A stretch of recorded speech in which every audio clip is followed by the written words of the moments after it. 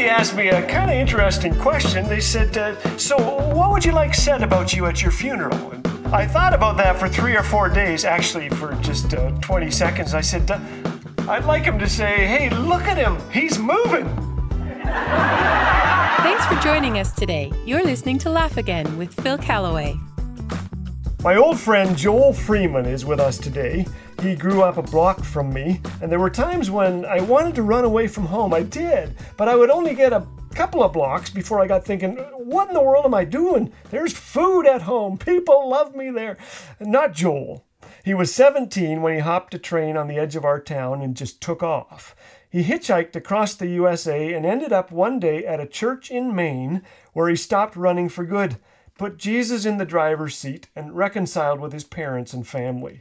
Joel became a pastor. He's now an author who speaks to Fortune 500 companies, and he's never shy to tell the captivating story of how he found freedom in Jesus Christ. Hey, Joel Freeman, what did you find in Jesus that you found nowhere else?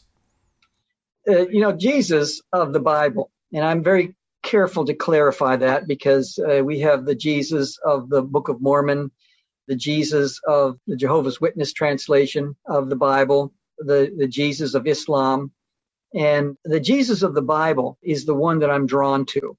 When someone asks me, are you religious? I say, no, I'm absolutely not religious. Because religion, if you look at that word in the Latin, religio, it means to tie someone back. And I never want to be a part of that which ties people back. When we look at the Jesus of the Bible, we're looking at someone who has come to set the captives free, open the blind eyes, to heal, to forgive. So I want to be part of that tribe. So that's what drew me. All the rules, the regulations, some people acquiesce, not me. And I don't think you, boom, I'm just there to bust open the rules that don't make sense. It's just the whole idea of the freedom, the adventure. People thinking of Christianity as we're going to be in heaven just plucking on harps. They have no idea. I mean, there's a crystal sea and I'm sure there's fish in there. So probably we'll be doing some fishing. God gives us the desires of our heart. When we get to heaven, I think it's going to be some of the most magnificent experiences that we could ever imagine forever and ever and ever and ever.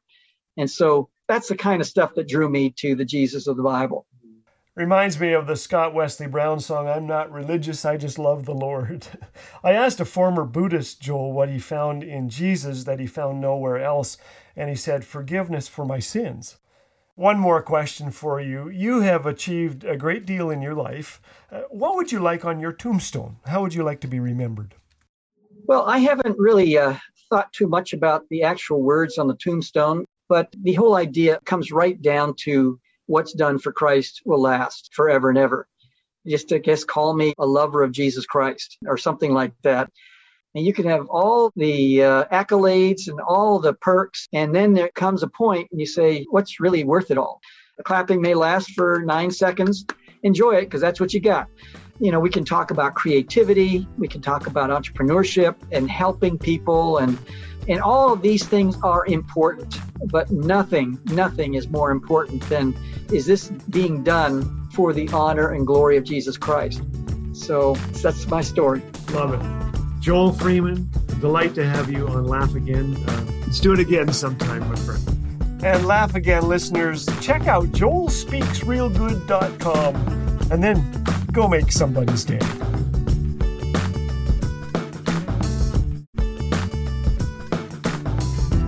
Dad jokes, encouragement, biblical truth. What more could you want? If you're enjoying what you're hearing on Laugh Again, we encourage you to share with a friend. The vehicle of laughter and stories of shared struggles open the door for the gospel to be welcomed into heavy hearts in need of the hope of Jesus. So go ahead and share Laugh Again today. It might just leave an impact deeper than you could ever imagine. Laugh Again. Truth bringing laughter to life.